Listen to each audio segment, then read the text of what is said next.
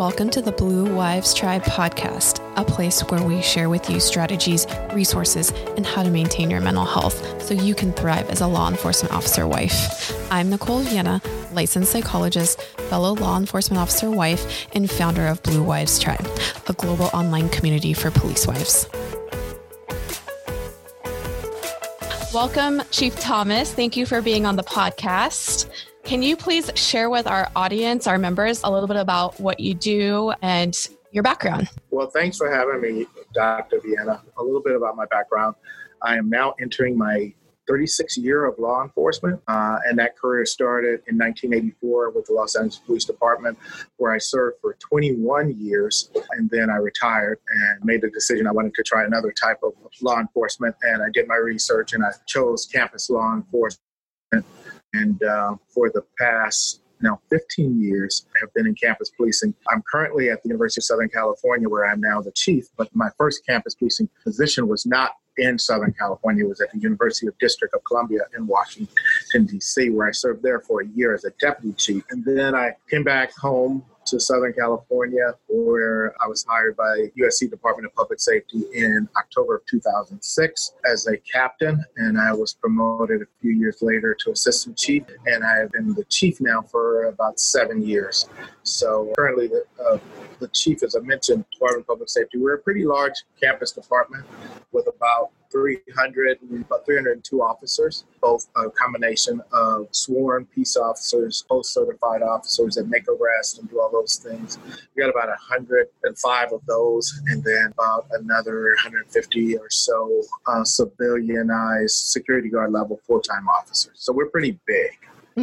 As campus police departments go. So at the USC, that's actually, I have to always let my listeners know how I know the speakers, and I forgot to mention that. So I met Chief Thomas actually through my husband, Ryan, who you guys went to school together for your Master of Leadership, right? Right, yeah. Did I get that right?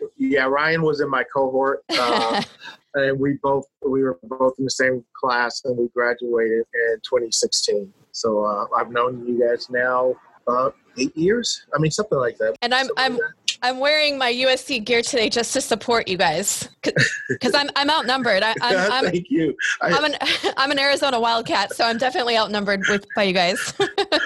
Well, see, Ryan will tell you, even though I got my degree at USC, my master's, but I got my undergraduate degree at UCLA. So That's I'm right. a Bruin, so Ryan gives me much grief about that. That's right. So I'm kind of both, US Trojan and a Bruin. Yeah, that's a tough one, huh? It can be, but I still always say, and you know this, it's always your undergrad. Yeah, exactly. I agree. Well, I'm going to jump right into our first question. And these questions did come from majority of our members that submitted, but are really excited to actually hear from you. And as I mentioned, I was in our pre-call, I was telling Chief Thomas, I'm looking for my notes from the wives that submitted. There was a really nice message that came through actually from one of our members that said, I don't have any questions. Looking forward to hearing the podcast. And please tell him thank you for what he has done and thank his team, and to please stay safe. So I wanted to give a shout out to that member because I thought that was really sweet. Well, I'll give her a shout out too, because at a time like now, that's more valuable than gold. So thank you, whoever said that. Yeah, I agree. So we're going to have the conversations, the tough questions. So number one, first thing was tell us, if you can, about your experience with racism growing up personally, and then maybe how it may or may not have occurred within being a police officer in your own department. For those viewers that don't know me, I'm African American. You obviously know that. Nicole. But, growing up, I grew up in South Central Los Angeles. And at the time when I grew up, there weren't very good relationships between residents of South Los Angeles and LAPD or the LA County Sheriff's Department, which I lived at different times in both jurisdictions. So like so many of my peers, we did not feel we had good relationships. In fact, we know we didn't have good relationships. Mm-hmm. Many times where, growing up and never had any trouble. I was too afraid of my mom to ever get in any type of trouble. So had any troubles with the law. It wasn't me. But at the same time, I was often stopped.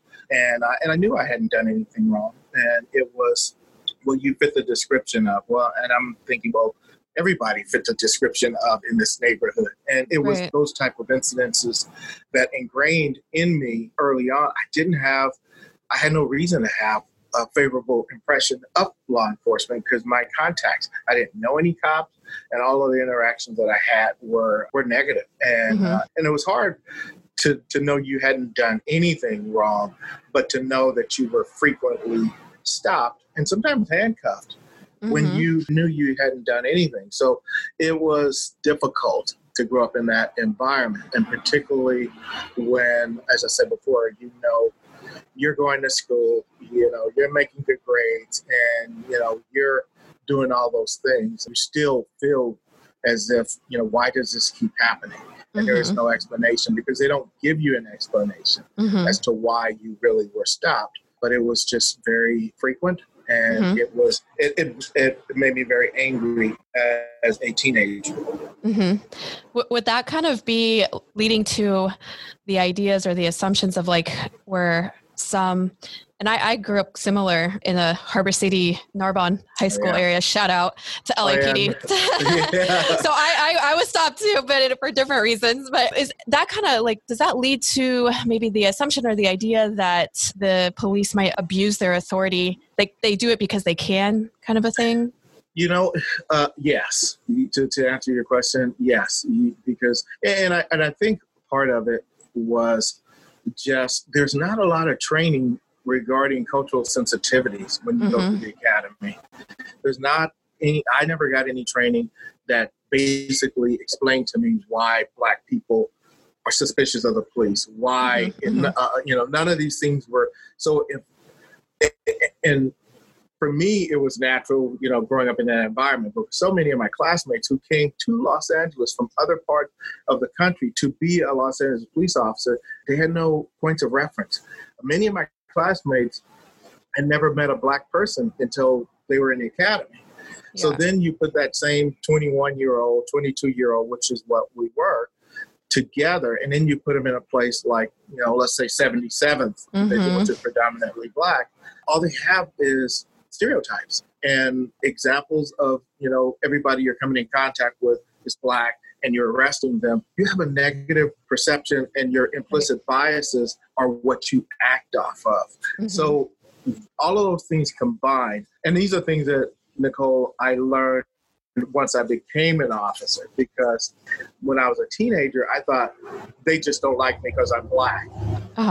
Once I became an officer, I learned it's not so much that, it's because they're unfamiliar with. And once those notions become broken down, I think we'll be in a better place, because I had to be inside to understand it's not as simple as they don't like me because I'm Black. They don't like me because they don't know me. And they don't like me because, and it wasn't that they didn't like me, they're acting on their implicit biases. Right. And I think that's a good segue to the implicit bias. That's what they know. And I think in the 21st Century Policing Task Force report, and one of their pillars and calls to action, I guess you could call it, is the going over that implicit bias and getting more training on that. So can you speak a little bit more about implicit bias and maybe like how we all have it? If that's a fair statement. And that's the thing, that's the reality, that we all have implicit biases. And oftentimes those biases are structured along race and gender and those type of things that allows for prejudice and bias actions to occur. So when I look at implicit biases, and you're absolutely correct, Nicole, we all have them. And it's a matter of how do we unlearn those biases? How do we, get past those biases? Because it's one thing to have them, because you're going to have them. Because it's easy for me to say as well, in some of the divisions that I've worked, that the majority that I have arrested are Black. So I do have that implicit bias, but I don't act on those. That's not the motivating factor. I recall listening to something some years ago that when implicit bias means that an officer sees two groups of young men on one side of the street maybe dressed the same way.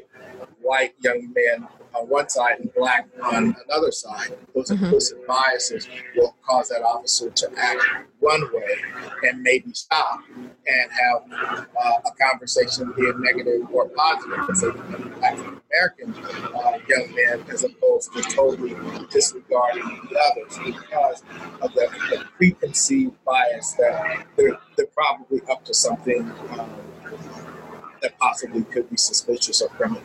So that's the way I see it, and it clouds critical thinking and judgment, but there's no place in it in policing, particularly the acting on it, and that's something that I think we do not a very good job at training our officers, because it's a hard thing to train.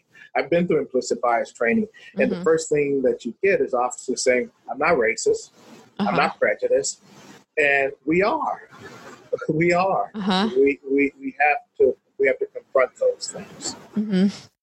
I agree, and I want to say that our brains, there's this concept. I always tie in a little bit of mental health stuff, given my background. But our brains, we have this. There's this concept of neuroplasticity. So it is possible, to unlearn and learn new things. We know this, and we have the science to back that up. So it is possible. So I wanted to go back to, if I skipped over the second part of that first question, was if you want to go through your experience with racism and growing up in the department that you started with, if that ever occurred, or if it did, what that was like, and how did you handle it? You cut off a little bit. So are you asking, did I experience my experience of racism in the department? Yes, and how you might have handled that. You know what? I would almost have to say, once I got in, the transformation had begun, where I didn't take the easy shortcut of putting everything that happened to me as a result of that person being racist. Call me naive, call me whatever, but I tended to look at some of the things that were just as a result of people not knowing, people not quite understanding my background. So I didn't automatically default, but I can't say that there were incidences where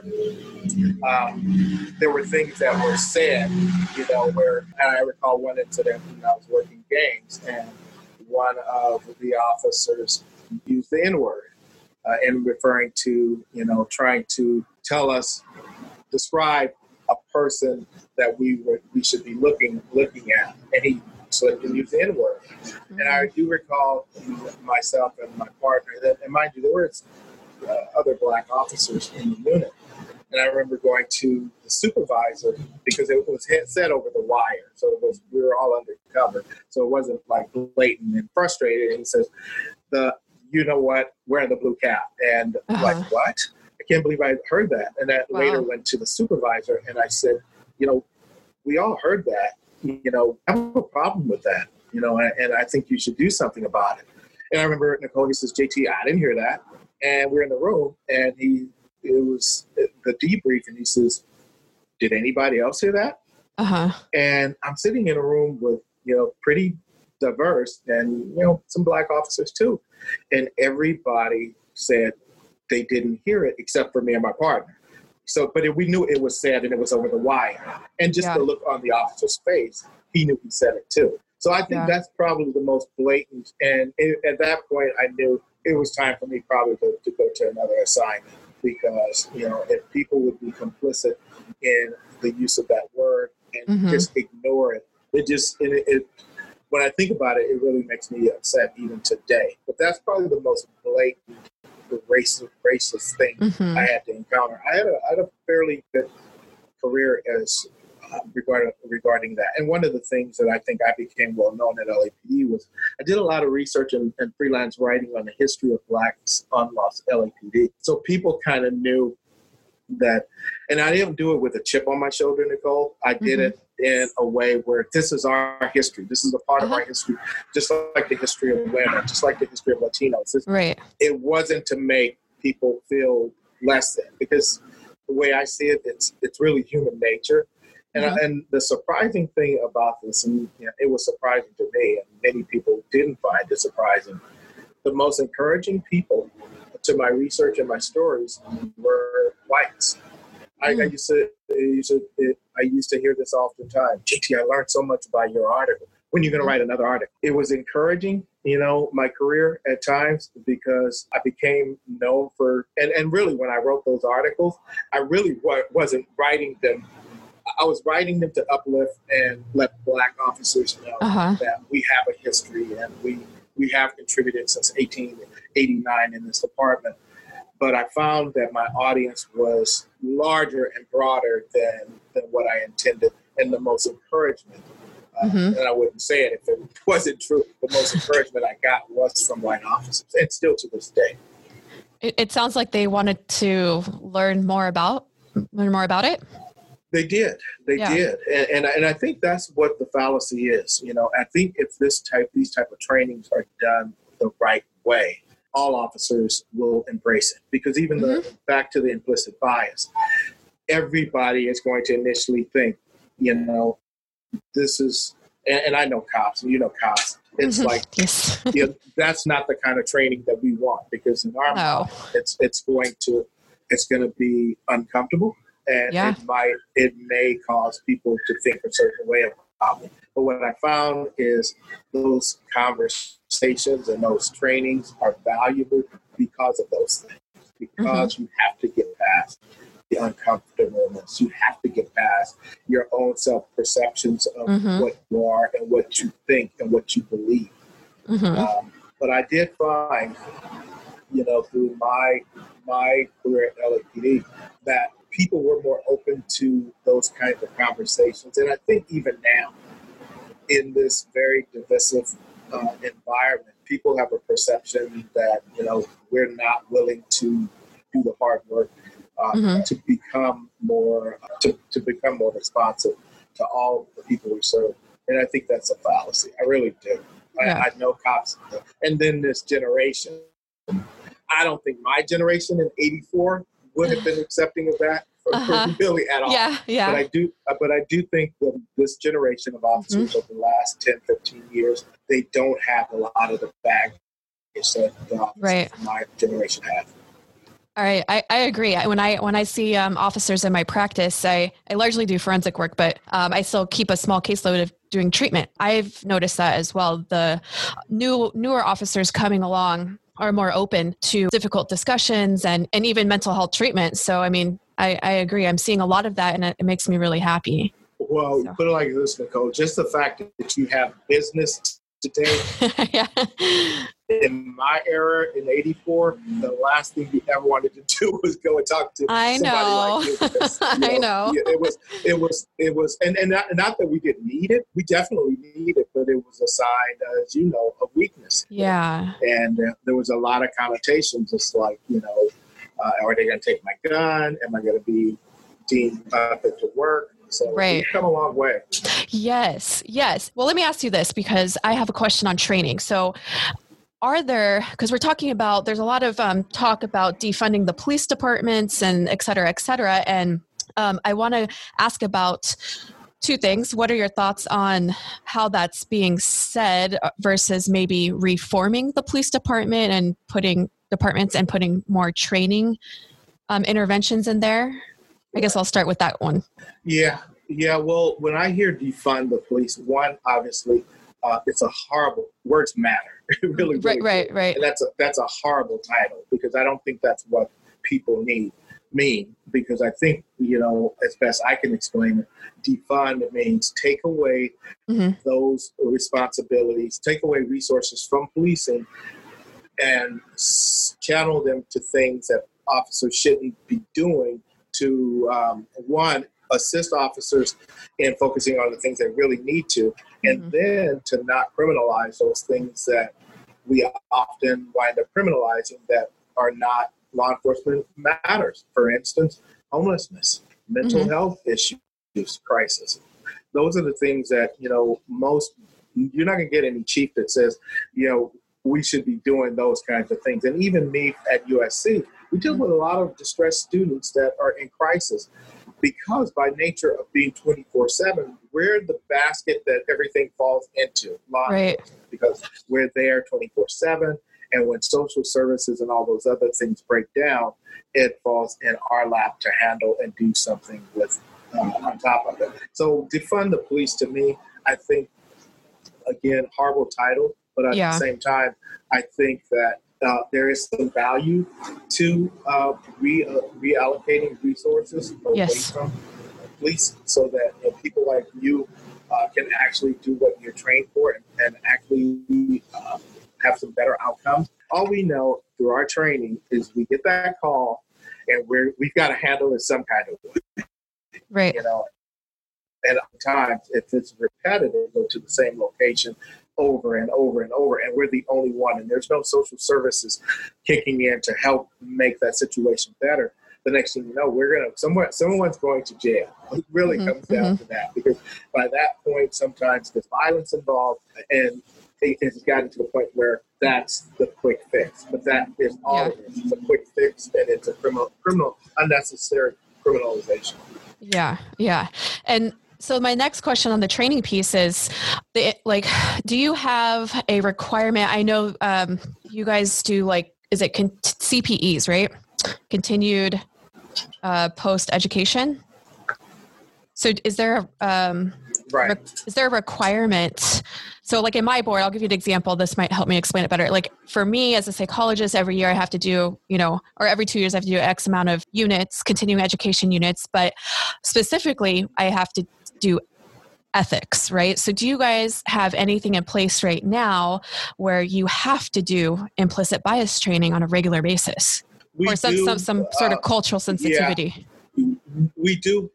Post does require that, but it's very minimal. I want to say it's 2 to 4 hours biannually, every other year.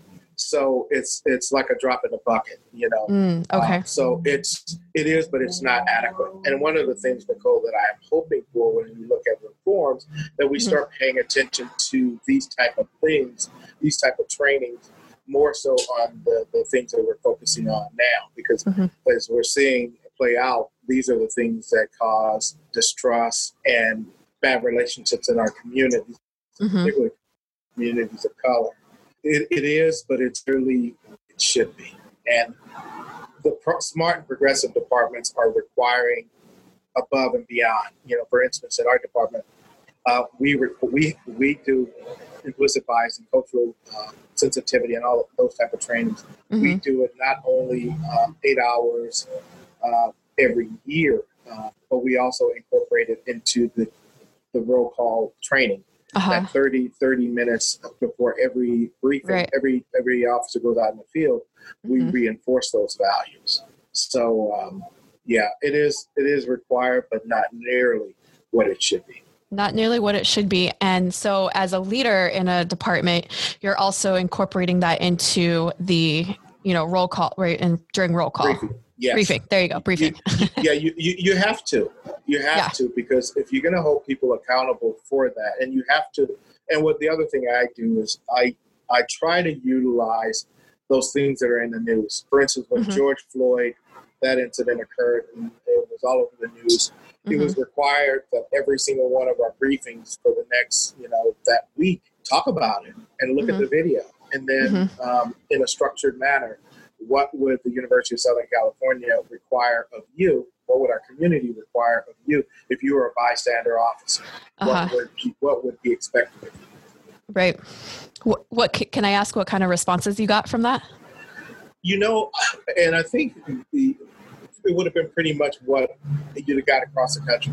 Okay. We were all officers across the country. We were all sickened by it. Yeah. And all of us, we were kind of braced ourselves for a wave coming in, okay, here it comes, and the big wave of all that we're dealing with now. So it was positive. What I wanted to do, Nicole, to make sure that it didn't get off track, was put together and let me see the lesson plan for it, the structured discussion. And I didn't want it to disintegrate into opinions, because at the very beginning, you have people saying things like, well, we don't know the whole story. Well, we do know enough about it to know that fundamentally, and there were so many things wrong about it ethically and morally, and that has to be a part of the equation as well. I think so. Yeah, it went well, but I'm confident, Nicole, that if you had done that across the country, you by and large would have gotten a positive response. Because I'll be honest with you, most of us were mad. We were upset. Like, how did you guys let this happen? Because it's not going to just impact your department. We're all going to suffer, and we are. You know, so I think that those are valuable lessons. Yeah, and you can't pass those up. Yeah. And I know in your letter, and I'll go ahead and link it in our show notes when this gets released, but in your, was it, not your letter, your piece you did with your campus newspaper? Yeah, it was actually a message to the USC community. And it's interesting because the president encouraged me to do that. So. Really? That's awesome. I really enjoyed reading it. I think I saw when you put it on Twitter the first time. So I looked it up again today. And so you mentioned that you were angry about the officers responsible for murdering George Floyd. And you say, in less than 10 minutes, managed to erase years of public service provided by the vast majority of peace officers who work diligently in communities across America to try to repair procedural justice, address quality of life issues, and build mutual respect, many while trying their best to keep many of our most challenging communities safe. You say erased in less than 10 minutes. They did. They did. Yeah. And we're seeing it. Yeah. I mean, Nicole, when I hear people talk about abolish the police, when I hear departments and cities taking millions of dollars away, when I see, the anger at police, we don't deserve this for the most part. A very small segment does, and let's just put it where it lies. Right. It lies with those 4 officers that were most responsible, and the one who is responsible for the murder. Yeah. But it's the sad thing about this profession, a doctor can make a mistake, and doctor can turn out to do something criminal, and nobody talks about them with the broad brush that we do in law enforcement, any other profession. But somehow, some way, people have no problem saying you're all bad, and I struggle with that. I struggle with that because for the most part, when I wrote that, that's what and having gone through the 1992 civil unrest in LA, I kind of knew what was coming. I didn't anticipate this, and for this long. I think the perfect storm for this was COVID-19 and all the things and people being cooped up, but it's still going on, and I still, after 36 years in this profession, I don't know where this is going. I really don't. I'm optimistic that it will result in better practices for law enforcement because it's time and it's appropriate. But I'm still dealing with the anger of what those 4 officers did to all of us. Because officers, I know officers that are doing some amazing things, dipping into their own pockets. I know of officers who have adopted children that were neglected. That they don't look like them. It's amazing. You name I've seen it all, and for those things to be erased in less than 10 minutes, it's just unfortunate. Yeah, I agree. And I share in your sentiments of still working through that anger at those officers, because I think as spouses and as a wife of a police officer myself, and my husband's white, he also is going through some things, and even, he involved in local politics, unfortunately. I think is getting. He's going to be president of the United States. Oh, stop it! Right? Yeah, he is. I don't know, JT. I cannot. This has been very challenging. The climate has been very challenging for me, and I don't know how you guys deal with it, but I share in your sentiments of being angry because of some of the accusations and things that are being said, about my husband, towards my husband by people in our own community that. I've cried many days in a row, and I tell my friends, I'm like, I've had meltdowns, and all when I kind of try to reflect on it, and my anger is not going towards them, like the people in my community or the activists. It's going back towards, why did these officers let this happen? So I share in that with you. Yeah. And that's the part that just, I think, it is what it is, and they teach us in the academy, the one thing, and they've been teaching this even when I came on, that it doesn't take much for all of us to, suffer because of the actions of one or two officers. And we've seen it too many times before. And I think that's where we're hurting. And I don't think people quite understand that's a part of it. Because again, Nicole, this is the nature of an officer. An officer, when you get that 911 call and you're in that radio call, you're going to come. You're going to come and you're going to do everything it takes to get there to help that person who may be, in danger. And you're going to come whether that person is black or white or whatever. And that's the nature of what we do. And we will go in when we know there's a good chance we may not come out alive. Right. And that's where it hurts to know that as I'm out on patrol, or officers out on patrol, even in this assignment, if that will come, you still got to answer. And you may lose your life, sacrifice your life to someone who really doesn't care for you just because of what you do. Yeah. And that's a hard reality, but it is what we signed up for. And I think all we want is to be at the end of it treated fairly. It's like any other employee in any other job. We're not any athletes. We're not those poor officers. So, yeah. And so, do you think that we will ever get to a place, no racism at all? Do you think we'll get to a place like that? I have to be optimistic. I really do, because it's such an important place to get to. I have to be optimistic. I really do, because too much blood shed has occurred, too many sacrifices have been made where people have died in the pursuit of that. So I have to be optimistic, and I think that I think we will get there. I'm not optimistic in my lifetime. I think we will get there. Because the evolution of humanity, the evolution of mankind and womankind, is so dependent upon that. And I think that's the arc of the moral universe. It bends towards that pursuit.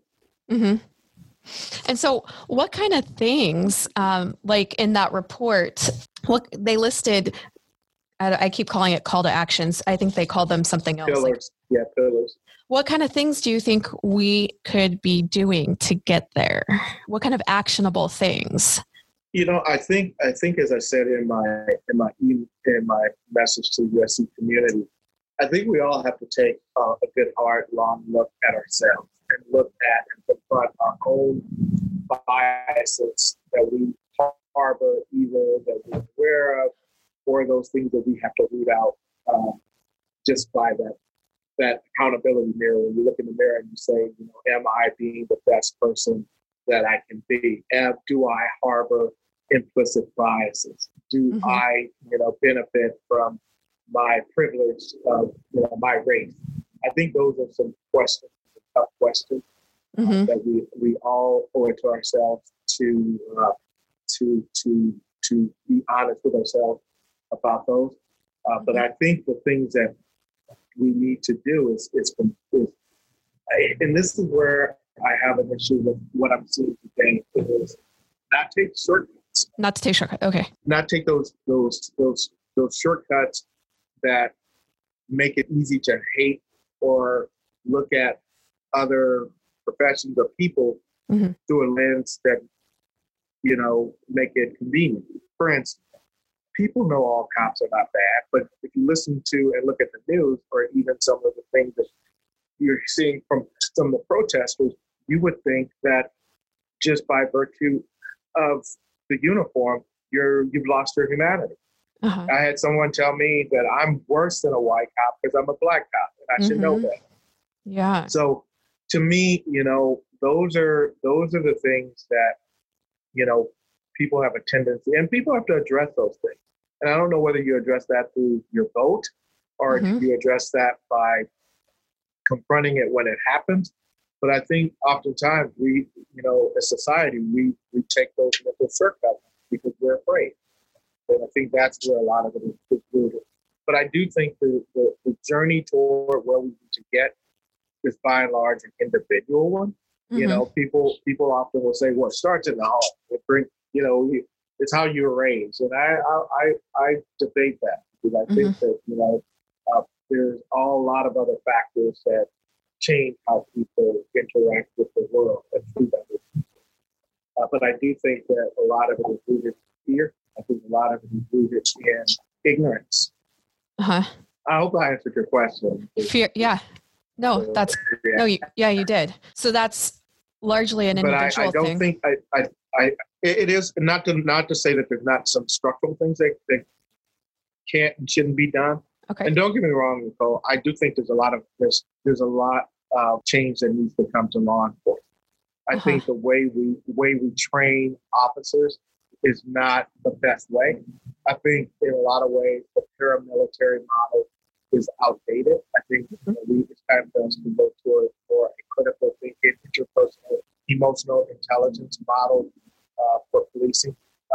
We don't discard the tactical stuff because that's what you're going to keep you alive. Sure, but I'm going to tell you this. Most of us after time, we can do that stuff in our sleep. We really can. But it's the things that we're talking about that because if you're not self-aware, the cynicism of everybody that I come in contact with is going to lie to. Because as a cop, you get a lot of people lying to you. And in your mind, you don't even expect the truth. And when you do get the truth, it's foreign. So you're constantly combating the cynicism that is inherent after a couple of years on the job. You have to root that out. And I think our training has to be consistent and actually address those propensities in a cop's nature. Because it was me. After a while, 3 to 5 years on, I was cynical. It's like after a while, you get so used to being lied to that it's just you can't be effective. So I think there has to be a shift in how we're trained and prepared for the job and how we're recruited for the job. And I think in the report, the task force report, they mention moving towards the guardian mindset, where probably back when you started, right? And I think even maybe when Ryan kind of came on, they were kind of starting to shift, but it was still that like tombstone courage kind of mentality, but moving more towards a guardian mindset. Yeah, that guardian. And the problem with the warrior mindset, that's warrior mindset, the guardian mindset is if you're in a warrior mindset, you have to have an enemy. And oftentimes that enemy is the people that you're sworn to protect and serve. So, and if that enemy isn't real or isn't, you don't have that consistent challenge, you make it. And that's when an officer can get and put themselves in positions where they shouldn't be. And that's where, the tendency often comes to abusing people's civil rights. So there has to be a shift, And then the other thing, Nicole, is the way we're recruited, and it's gotten better because, when I came on, there wasn't much difference in how a police officer was recruited than someone that was going into the armed services. It was appealing to your sense of adventure, your adrenaline rushes. That's where the appeal was. And then we looked down the road and we saw, well, why are we having so many cops with PTSD? And why are we having so many cops that are getting into controversial shootings? Why is there such a thrill to go to the most dangerous parts of the city? But you get what you recruit to. Right. So these departments got exactly the types of officers that they were recruiting to. And you've been around cops enough to know that a lot of it is not foot pursuits and gun battles and stuff like that. It's interpersonal skill. Yes. It's those things but who wants to recruit to that? I think it's time for us to start recruiting to it. Mm-hmm. Yeah. And I think I do evaluations for hire for people that are appealing. And then I do first rounds for federal agencies. And so they don't really give us any guidelines on that. They just kind of, we do have post standards that we're looking at. There's 10 core standards that you're familiar with, like integrity and decision-making judgment, but nothing yet on the emotional intelligence. But that's not to say that, we aren't hiring ones that do have emotional intelligence. I think in the past couple of years, we've done a better job at that, looking at those features or those traits. So it's definitely a work in progress to move in that direction. Yeah, but I think it's got to be a monumental shift. It has to be a shift, deliberate and intentional shift that we're going to make this a priority, just like, firearms training, just like, self-defense. Yeah, all those things that we put a lot of hours toward, we're going to have to look at. And I think what they're going to end up doing is going to be an extended amount of training for police officers. 6 months, I think it's going to probably be extended, or they're going to have to get rid of some of the things that we have in there. When I look back on my academy training, we did a lot of, self-defense. We did a lot of shooting. We did a lot of, high-speed driving. We did a lot of that kind of stuff, but very little or any. I don't recall anything that told me about the various cultures and communities that make up Los Angeles. I just, and unfortunately for me, I ended up working in neighborhoods that I was familiar with and I kind of grew up in. So it wasn't a stretch for me, but it would have been a stretch if they'd have put me in West Valley or Devonshire, because that would have placed me in a community that I wasn't familiar with. Right. But I think those are the things that we're going to be required to spend more time on in our training. Definitely. And I want to I have two questions left. This one came through. I actually got this by quite a few of the members. So it's a common question was, what are your thoughts on the BLM movement? Let me see if I read that right, because I know people worded it. Thoughts on the BLM movement, not the fact that Black Lives Matter, which is a given, but the movement itself.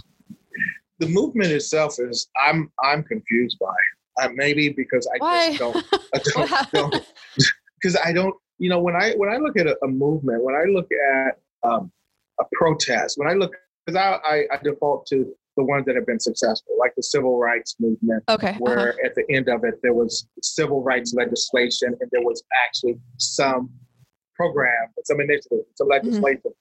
I'm not seeing that with Black Lives Matter. All I'm seeing is just the protest, and the defund the police. But I don't see, and maybe it's my own ignorance. Maybe I just don't know. Maybe I haven't researched it enough. That's the problem I have with it, is that I don't see what happens next, because I see a lot of anger. I see a lot of protest. I see a lot of requests to defund and abolish, but I don't see any constructive program to follow up after that's all done. Like I saw with other progressive movements. When I look at progressive movements over the history of the United States, when women were seeking the vote, they were protesting and they had an intent, and that intent was designed for changing legislation. Yeah. So not really having an end goal. To disband, and I get the part about institutional racism. I get that. But, is there concrete plans? Are there steps? Are there legislation? Is there what follows? And maybe, Nicole, it's just me. Maybe I just don't get it, but that's my issue. Now, the concept of Black Lives Matter, yes, I do understand that in its fullest. I don't even understand why some would even say, well, why don't we just say all lives matter? Because you have to look at that in terms of a historical context. I get all that. But the movement itself, I just don't see where there's anything concrete after that it's over. Like I saw with the civil rights movement, where there was the civil rights legislation that was attached. There was separate but equal schools. We want those gone. I don't see anything like that. But I do see, where defund and not even clear-cut programs as to what is that going to look like. Mm-hmm. Yeah, most departments are all for, okay, take away the things we should be doing, but what is the plan? Right. Who's going to be there at 2:00 in the morning when that, mental health crisis specialist is needed? Mm-hmm. I don't see anything in place, and we have to be thoughtful and strategic about how we put those things in place, because if you start doing it and there's nothing in place, it's going to fall back to the cops. Uh-huh. It really is. That's what I guess I'm most concerned about. What's the plan afterwards? And right. And whether people are going to be patient enough to wait before those structural changes are in place.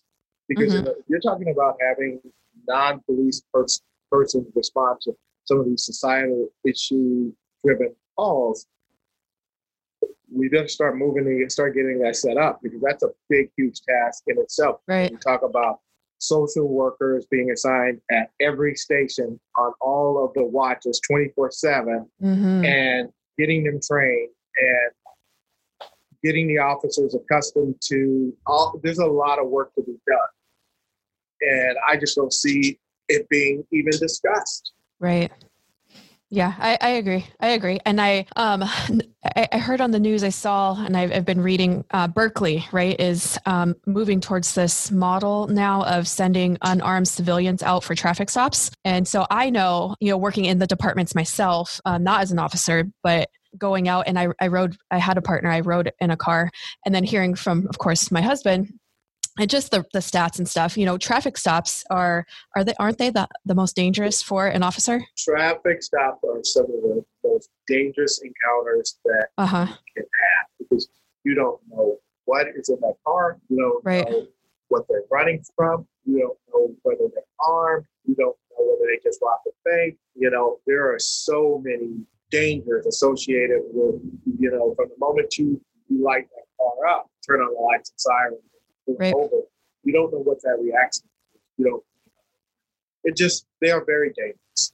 They're very dangerous, and I don't like that one bit. I really don't, because conceptually, I can understand that people's hearts are in the right place. Sure, of course. It's not well thought out, and it's very, I don't think so. Very, very dangerous. But I see so many of these type of initiatives that are very short-sighted. And back to what I said before, let's not take shortcuts on this. Right. Stuff is too important to not think out. And I do think there's a lot of knee-jerk policies and programs and procedures that are just being tossed out there. We'll just have non-police personnel make traffic stops. It's all good until somebody gets hurt. Yeah. Yeah. Well-intentioned, but not, like you said, not clearly thought out all the way. So, and Nicole, don't get me wrong. These things can be done the right way. It's just going to take time. Yeah, absolutely. It's going to take time. You're not going to have it overnight without compromising safety. Right. And I think part of that, when I think about that and some of the things I've seen and heard, I mean, they're great ideas. And I think if they were thought out a little bit more, it could happen. I think part of that comes from people that might have those ideas, maybe working a little bit more closely with law enforcement, sitting on, getting involved in understanding police culture and whether that's joining public safety commissions, going for ride-alongs, because I think that's one of my pet peeves is I hear people, they have these really great ideas, but there needs to be more thought that goes into that because they're missing the other side, like how dangerous it could be. And, it's just a traffic stop, but it's not just a traffic stop, right? Yeah.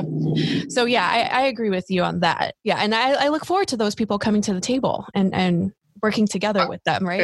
And I think most law enforcement departments are as well. We're looking forward to having those collaborations, but it should be thoughtful. It should be well thought out, because all it takes is a few people to go on a ride along and see what goes into a traffic stop. One, you run the license plate before, so you know what you're stopping. Two, you time so that you stop the person in a place that's well lit if it's dark. And all of those things that an officer has to take in consideration before they even stop the person. There's about 5 or 6 things that you have to do and be aware of before you even stop that person. And if you think that you can just, you see a violation and you do the stop and everything's going to go well because all you're going to do is give them a citation or give them a warning, doesn't work like that. Yeah. Yeah. And I encourage people to go on different shifts and different areas of ride-alongs. Like when I hired my staff, I have clinicians that would work for me. I worked in the past with us, and they did treatment with first responders. So they're doing the therapy.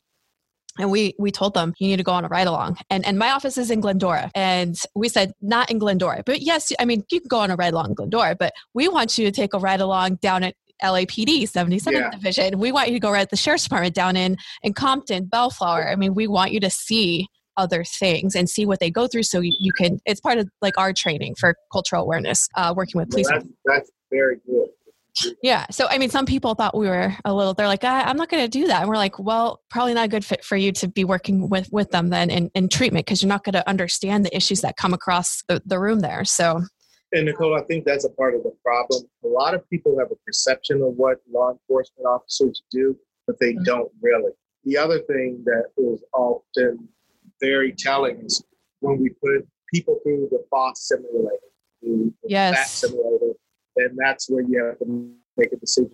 Can you, JT, tell me about that a little bit more so our listeners can hear what that is? Some of them don't know what that is. Yeah, what it is. Or simulator, but it's a simulator where it's, on a screen, you work your way through a scenario and you have a weapon. It's a mock weapon, and you shoot at the screen to determine your reaction time and whether your reaction to that scenario was appropriate. For instance, you may get a situation where you're giving directions, and if you're calling out directions, the person on the screen can actually respond to or not respond. For instance, you could say, drop the knife, and the person would either drop it or not. And then, what it does is at some point, there's some action that would cause for you to have to make a second decision to use deadly force, which is to shoot or don't shoot. And oftentimes what we find out is most people wind up shooting, children and people that are unarmed because you have to make those decisions so rapid. Split-second decisions. It really is split-second decisions. But that's the nature of police work, because oftentimes that's all you have, and people get a newfound understanding of what that challenge is like. And we use that a lot for people in the media, elected officials, and people like that, because they have a perception that, why didn't you shoot him in the leg? Why did you shoot at all? Right. And, why didn't you just fire in the air and scare them? All these notions that people have that officers, but we're not trained that way, because if those seconds we waste, someone can lose their lives or the opposite. Right. Which is why it's scary when I think one of the common things in the community, or what's been made of situations, is the reaching in the pocket, right? And grabbing for something. And then if you're, of course, if you're naturally, if maybe you're grabbing for your gum or your keys or your cell phone or something, right? You're moving your arm, you're extending your arm right up. And it's like, well, depending on your eyesight and the distance, and it's like, what do you have in there? I don't know. And that officer has to make a split-second decision in that moment. And that could be scary. You're right, Nicole. Oftentimes it's when they reach into their pocket or they reach toward their waistband, and then they pull out, a stick of gum. They pull out some keys. Yeah. But at that point, your decision making, you have to make a decision. Yeah. Time trained, and even sometimes when you are trained, you make a decision. It's the wrong one. But that's a fatal decision. That's a decision that you have to make. And then oftentimes what comes away from that is people that are in seats of positions where they want to judge, they have a newfound respect that, if I was in that situation, and I know how fast those things unfold, I can understand the officer position better. Can civilians, is there access to that kind of experience for civilians? It depends on the department. Okay. Many departments open that up for civilians. It's just a matter of finding out whether, not all departments have those simulators because they get expensive, but it's a matter of finding out through your department whether you can do that. And one of the things I'll tell your listeners is, that is your department. You can inquire and say, hey, I heard about this FOSS simulator. Can I go through that? I want to see how an officer has to make pay. And most departments are going to allow you to do it. Yeah. Because all it is turning on the machine, explaining how it works, and that's it. Yeah. Yeah. I agree. I'll have to check and see if the sheriff's department, I'm sure they have it. I've never asked Ryan, so I'll have to see. Yeah. Yeah, I had to. I'm certain. I know 100% that. Actually, I take that back. It's been so long since I've worked with the department. I went through it. I did it with the sheriff's department. So yeah, they do have it. Now that I think about it. And oftentimes in Citizens Academy, that's one of the things. Yes. That, when you go to a Citizens Academy, you'll go through that. Yes, and sidebar, I had to tell Ryan I did a fire Citizens Academy, and I told him, I said, their job is so much harder. Just all that equipment, it's so heavy. And then he was like, no, you have no idea how heavy that gun belt is. And I'm like, I couldn't survive that one. I think I got through the police one fine, but I struggled in the fire. So shout out to the fire guy. I had to do it. Shout out to, we do have fire wives that listen too. So sacrilege. Firefighters should never hear that their job is more difficult. Oh no, not more difficult. I mean, I think all you guys in public safety have such tall orders, and my hat's off to you. I could never do that job. And I tell my husband that all the time. I could never be a police officer. But first responders, regardless, firefighters depend on a police officer. Police officers depend on firefighters. Right. I can't tell you. I mean, for LA, for any incident that we have that involves violence, we're calling the fire department right on. People don't know what firefighters do. Firefighters respond to a lot of crimes of violence with the police. Yes. So for people that think that all they do is fires, oh no, not in LA City and LA County, they don't. Yeah, they're always there. When I was on calls, they were like right behind us, and they come out too to render aid even to our mental health calls. Yeah, they do. Okay, so my last, before we head off, I wanted to ask you in our parting comments, what are some takeaways that you want to leave with the listeners about what we talked about? Like, what are some of the key takeaways with everything that's going on and understanding it and coping with it and how to make changes? What are your parting comments? My parting comments will be this. One, we're going through a very unprecedented period in our history, and definitely for law enforcement. I think that people tend to look at this big challenge of institutional racism, structural racism, and all that, and the focus is on the police. We're just a small part of that. We really are. And I think that the public needs to understand, one, if you're going to take on this monumental task, don't just stop at just the police. Right. This issue is a lot broader than that. So that was my number one. And my number two, even in this toxic and hostile and divisive climate, we need to support.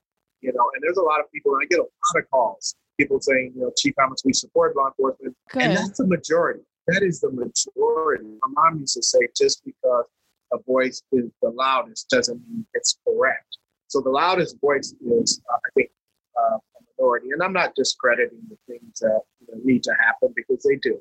All those things need to happen. Structural racism and institutional racism has to go. Right. Yes, there needs to be structural changes to law enforcement. But at the same time, as I said earlier, 99% of the police officers in America will give their life to people that they don't know. And my request would be, we need that support. And we need people to step forward and make those voices heard in a manner that says, yes, law enforcement definitely needs to progress and change. But we're not willing to broad brush all police officers and say, disband and defund and all those things. Mm-hmm. So I think that would be my second is we need that support. We're not going away, unfortunately. So I think those would be my two things. One, don't stop at just law enforcement, because if you just stop at law enforcement, you're going to have the same problem again, because it's bigger than just law enforcement. And two, support, because we need that now more than ever. Yeah, I agree.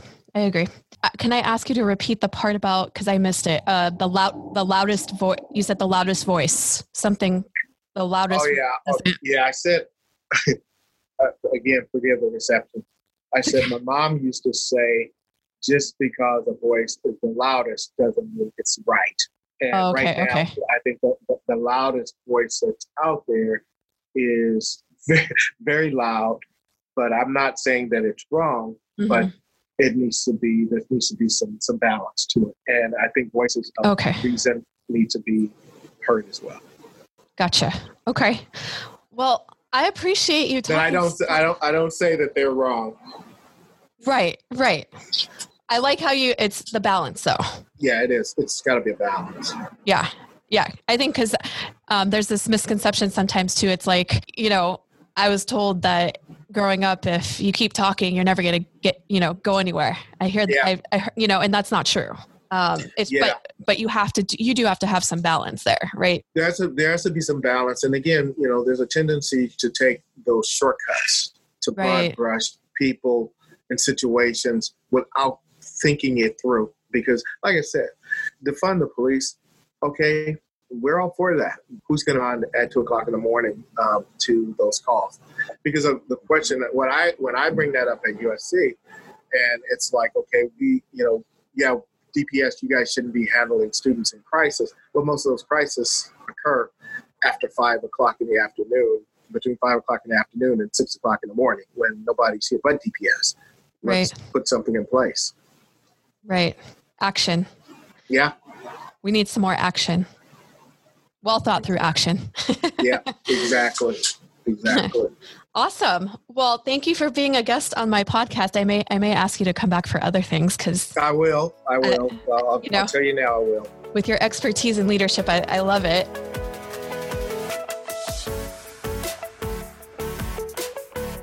For our members and audience out there, as always, please tag us with your favorite takeaways at Blue Wives Tribe on Instagram. If you love this episode, please subscribe and download some more. Leave us a review to help us get the show out there to other police wives and girlfriends. Tell us what you enjoyed and what other police wife topics or mental health topics you want to hear about in the future. Don't forget to hashtag BWT podcast and hashtag Blue Wives Tribe. Until next time, stay safe out there.